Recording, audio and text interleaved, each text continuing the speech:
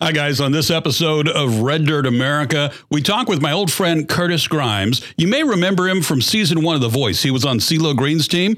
Well, we talk with Curtis about his faith, about family life, and we talk about his brand new self-titled album. When you know who you are and what you're trying to do and what your main purpose and focus is, it takes a lot of pressure away from feeling like, what do I have to do to get played on radio? What do I have to do for people to book me? I pledge allegiance. Pledge allegiance. Pledge allegiance to real country music. This is Red Dirt America with Chuck Taylor. So how you been, man? It's been a while. Man, good. Just busy, but that's obviously a good thing in this line of work. Yeah.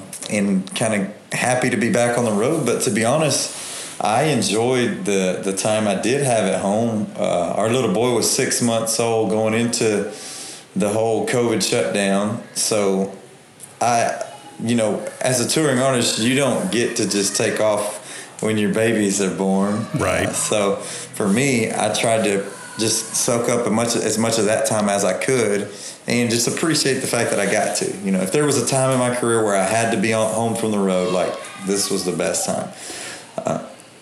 Yeah, you see what I was going through when I would bring my daughter Emmy to some of these things. I know it. How old is she now? She is going to be 19 in September. She's starting her second year of college, and she just got her first car. Wow, I remember when she was pretty young. Yeah, well, truth be told, she had the biggest crush on you when she was, I think she was 10 years old when she first met you and had the biggest crush. And I always appreciate how you always gave her autographed pictures and you made sure to say hi to her. And that one time that she did the interview with you and she got to interview you in the trailer and Tim Dubois was there, you know? That's right. She probably didn't even realize that at the time, how big of a deal he was, huh? Yeah, totally big deal. And I was thinking about that as I was getting ready for this interview. I was like, you and I have been friends for a long time. I mean, ever since you came and did that first interview with me after you were on The Voice and you were on CeeLo Green's team. That's right. The long hair days. The long hair days, yes, sir. But there's been a lot of changes in our lives. You've become a dad since then. Become a dad a couple times over since then. Yes, sir. Did that change how you write your songs?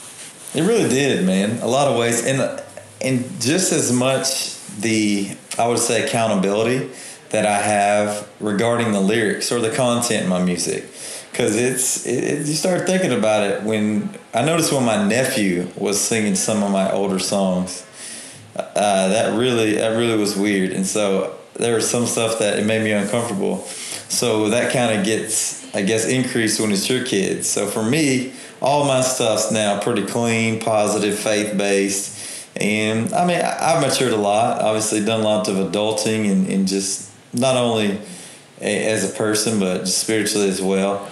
And I don't know, that comes through my music, I think, just as much as anything. I think it does. You know, for me, the where I started seeing you start to turn that way, and this is before you even had kids, was the song "Baby Don't Cry." When you started doing something pure like that, I started seeing you get into that closer to faith type of stuff. And then it was a couple of years after that you started getting into some more faith songs. But I think it started a little bit before you even had kids. You're right. And it's funny you say that because if you remember, I was with Dawn at the time and AMP, of course, and they wanted to put out Keg Party, a song from that record. And this was right after I had quit drinking, sobered up, and I just told him, I was like, I'm not comfortable releasing a song like this because it's in absolutely no way a reflection of me and my life and where I am right now. And so Tim Dubois actually let me change over to Baby Don't Cry. So you nailed it, man. That really was the turning point. And then, of course, my next project was Undeniably Country, and with songs like Born to Die and Had a Thing, which is my testimony in a lot of ways. And there was a turning point. And so with this record that we have coming out tomorrow or tonight, rather digitally, it's a self-titled album, and a couple of folks have asked me why, I waited so long. And to be honest, man, I'm glad I did, because it took me a few projects before I really found out who I was or what I wanted to be, kind of to establish my foothold as an artist. And that being the turning point, now it's kind of full throttle in that direction.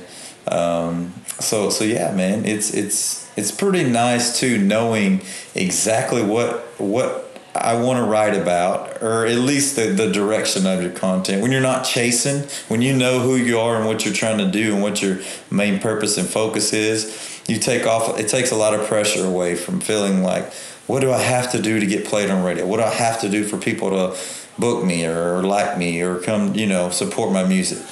So anyways, it's been a pretty incredible ride though. I'm thankful for everything that happens along the way that kind of bounces you to where you are right now.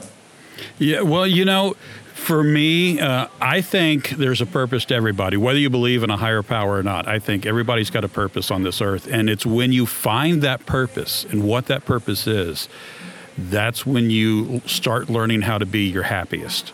I agree. So let me ask you this. If you got the new album coming out, but if you could send a message to the entire world, but you only had 30 seconds to say it, what would you say to the world? I would say don't be afraid to make mistakes, because sometimes we walk around on eggshells and we're so timid and shy and scared to do something and concerned about what other people are going to think about it, that sometimes we deviate from who we are as a person. And that's what we're supposed to be. We are unique. We're all made differently, and we all serve and have a different purpose. And like you said, when we find that out and lock into that, that's when we become genuine and honest, and people recognize that. So especially a young artist, like, be you and don't worry about what other people think about it. And when you can find that groove, then your success lies within what happens naturally. You talked earlier about being able to spend more time with your baby boy during the pandemic. What did you learn about yourself during the pandemic? It was a good time to reflect and shift some priorities around, because up until then I think I'd kind of had my priorities as my faith and kind of my job and my career, and right on that level playing field of my family and everything else, kind of all bundled in as a close second. And after that, man, when you're in the vulnerable moment that, hey, like, this thing could be taken away so easily, then what? Then what matters most in your life, really, when the dust settles? And for me, that's when I really started putting my family more of a priority, especially coming back this second round. And I think it was good. I think that part of it was good for everyone. And everyone had to just pause and reflect and figure out, okay, this life that I know and I'm comfortable with could change any minute. So now I need to make sure that I have my focus on the right thing in case it does, to just kind of look more long-term instead of short-sighted. I was talking with Rodney Crowell recently, and I asked him pretty much the same question, what he learned about himself during the pandemic. And he told me he learned that if he had to give it up, all of it up tomorrow, he could give all of it up except the writing. He enjoys writing the songs, the touring and everything else. He could live with all that. But as long as he had his family and as long as he could still write, he'd be happy. That's great, man. It's definitely an outlet in a lot of ways, and can be therapeutical and a way to get kind of those thoughts on paper and out into others. And sometimes as writers, we're better or more effective at communicating that through the words of a song than we are just outright face to face. If you couldn't perform again, do you think you'd be happy just writing? Yes, and I definitely would still play music around the house. Like, that's my new favorite thing now, is like my kids just love it. And so that's just as satisfying, if not more, than playing in front of 1,000 people. Let's talk a little bit about the new album. It's self-titled. You talked about that, and you talked about why you waited so long to do a self-titled album. Who produced this one? I went back in the studio with Trent Willman. He's done every album since our side of the fence. And same engineer, Bart Bush, at the same studio. And I had a heavier hand in the mixing and production aspect of this one than some of the previous stuff. Just by now, I've done it long enough. I know what I want it to sound like. I know, where I want the hits to go and what guitar tone I want here, and I always want the fiddle up louder. and just different things that I don't know if you're just kind of timid and shy initially. It can when you are overwhelmed when you go in there to cut a big album with studio guys. So I had a heavy hand in that. I did all the artwork for it. I wrote co-wrote 7 of the 10 songs, and I was more hands-on with this project than any other one I've ever done. Yeah, you continually go back to Trent, and Trent's a great guy, and I absolutely love Trent. He's a Texan, and I think he gets what we're doing in Texas with our music. He also likes to barbecue. Did he barbecue anything for you while you're working on the album?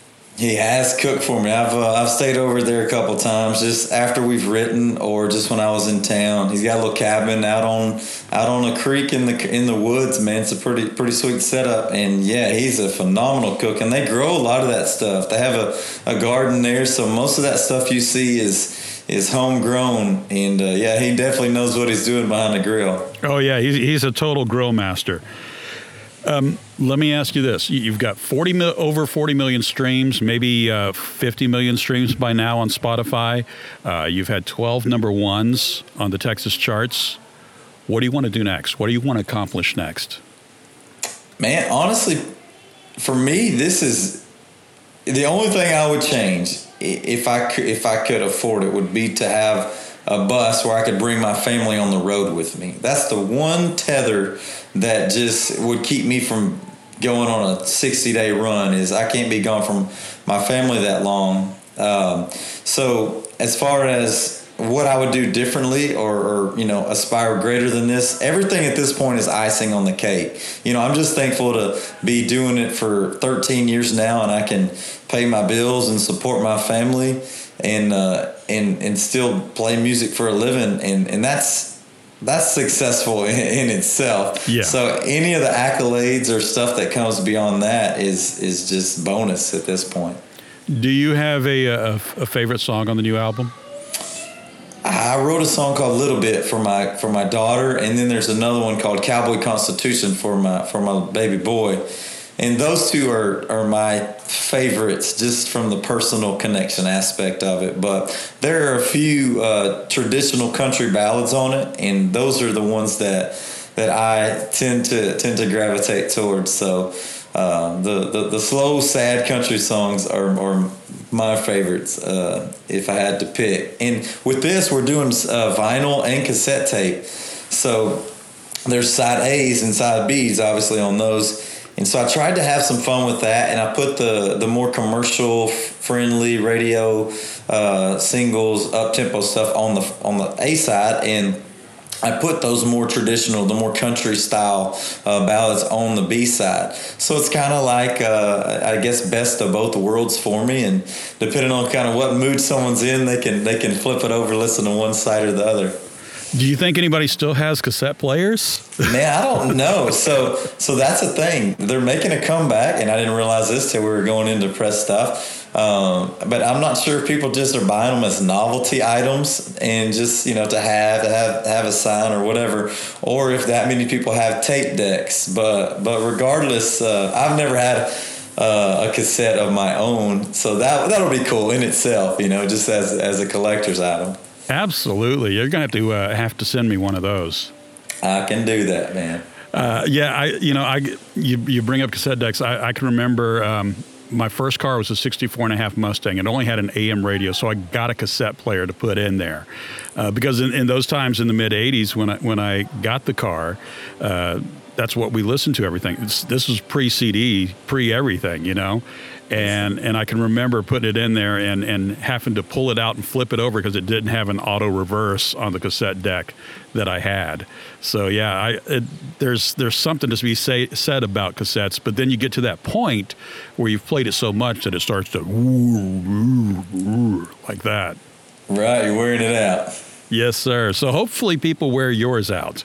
Hey, that would be awesome, man. I'm also excited about the vinyl too. I haven't had a vinyl record either, so that'll be cool. Vinyl is extremely cool. My daughter is into vinyl right now, big time. And I heard that they outsold CDs last year. So that's a pretty interesting thing. Well, you've always done interesting things. I can remember when you did the baseball card, when you had Bottom of the Fifth come out, and you did the baseball card with your picture and everything on it. Yeah, that was a lot of fun. That was another thing that was Dawn's idea. She was pretty good at thinking outside the box, man. And yeah, you're right. Those little things kind of stand out, separate you from the mundane routine.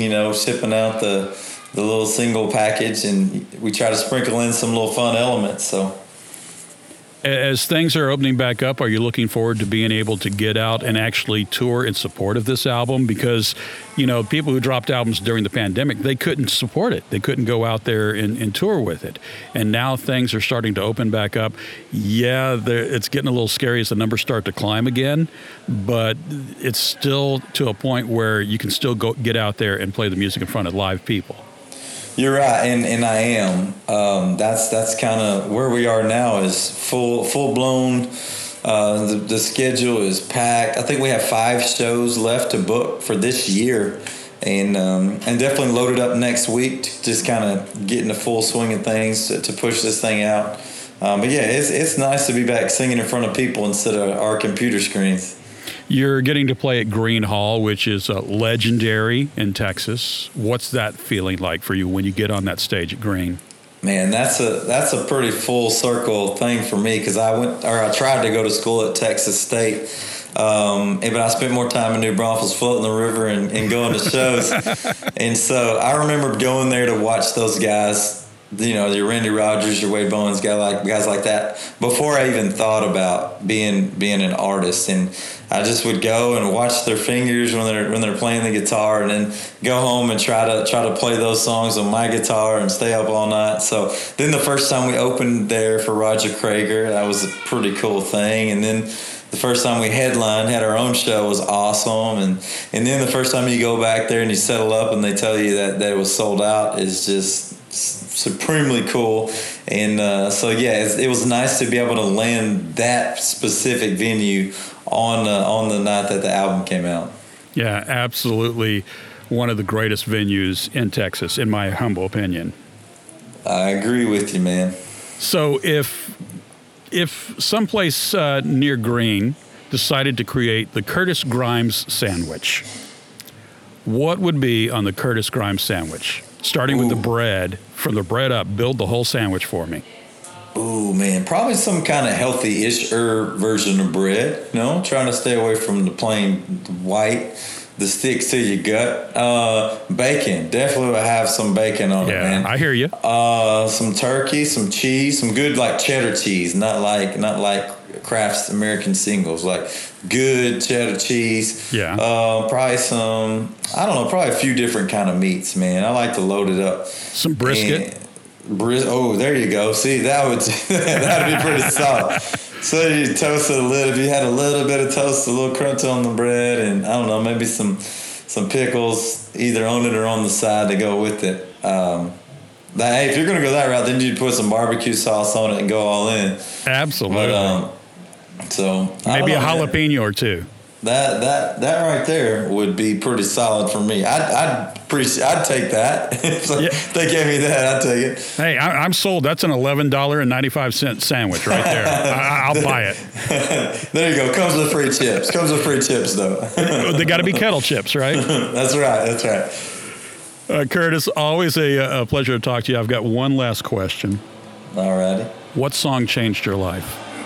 Born to Die, definitely, because that was the first song that I sent out after I said, hey, I'm going to do positive, faith-based country music, and if it works, great. If not, I was totally content with getting another job and just doing music for fun, because I was tired of feeling like like I wasn't being true to myself. And it just, whether that's sacrificing your integrity or just kind of going along with the status quo or just doing whatever I felt like it took to make it in this industry or be successful in this industry. And then I would see other guys, and the higher they got, the further they would get away from where they started at. And it wasn't worth it for me. So we sent that song out, and it was kind of the ultimate litmus test of, well, if this works, then I'm right where I need to be, and we'll be okay. And it did, and it definitely set the tone of every single song after it. Well, I applaud you for doing that, because I think, old school country had a lot of that in there, had a lot of faith in the music. You go back and you look at Ricky Skaggs, probably don't look at Hank Williams, but... But even Hank, he wrote I Saw the Light. Yes, so he did, yeah. People forget about that. You're right. Country gospel was right there intertwined with country. And you could even argue that was the foundation of country music. The Mother Church, the Ryman Auditorium. Absolutely. And see, now they moved the Opry out to outside of town, and it's just not the same. It follows it's more trendy of the top 40. It's still cool, and it's an awesome experience to go to it, but it's not the same as that music that was being played with that faith-based element at the Ryman when it all started. Yeah, absolutely. I mean, church is a big part of country music, I believe. So I applaud you for doing that, especially in a time when we are so divided as a nation. It used to be you could disagree with somebody's politics and still go have a beer with them.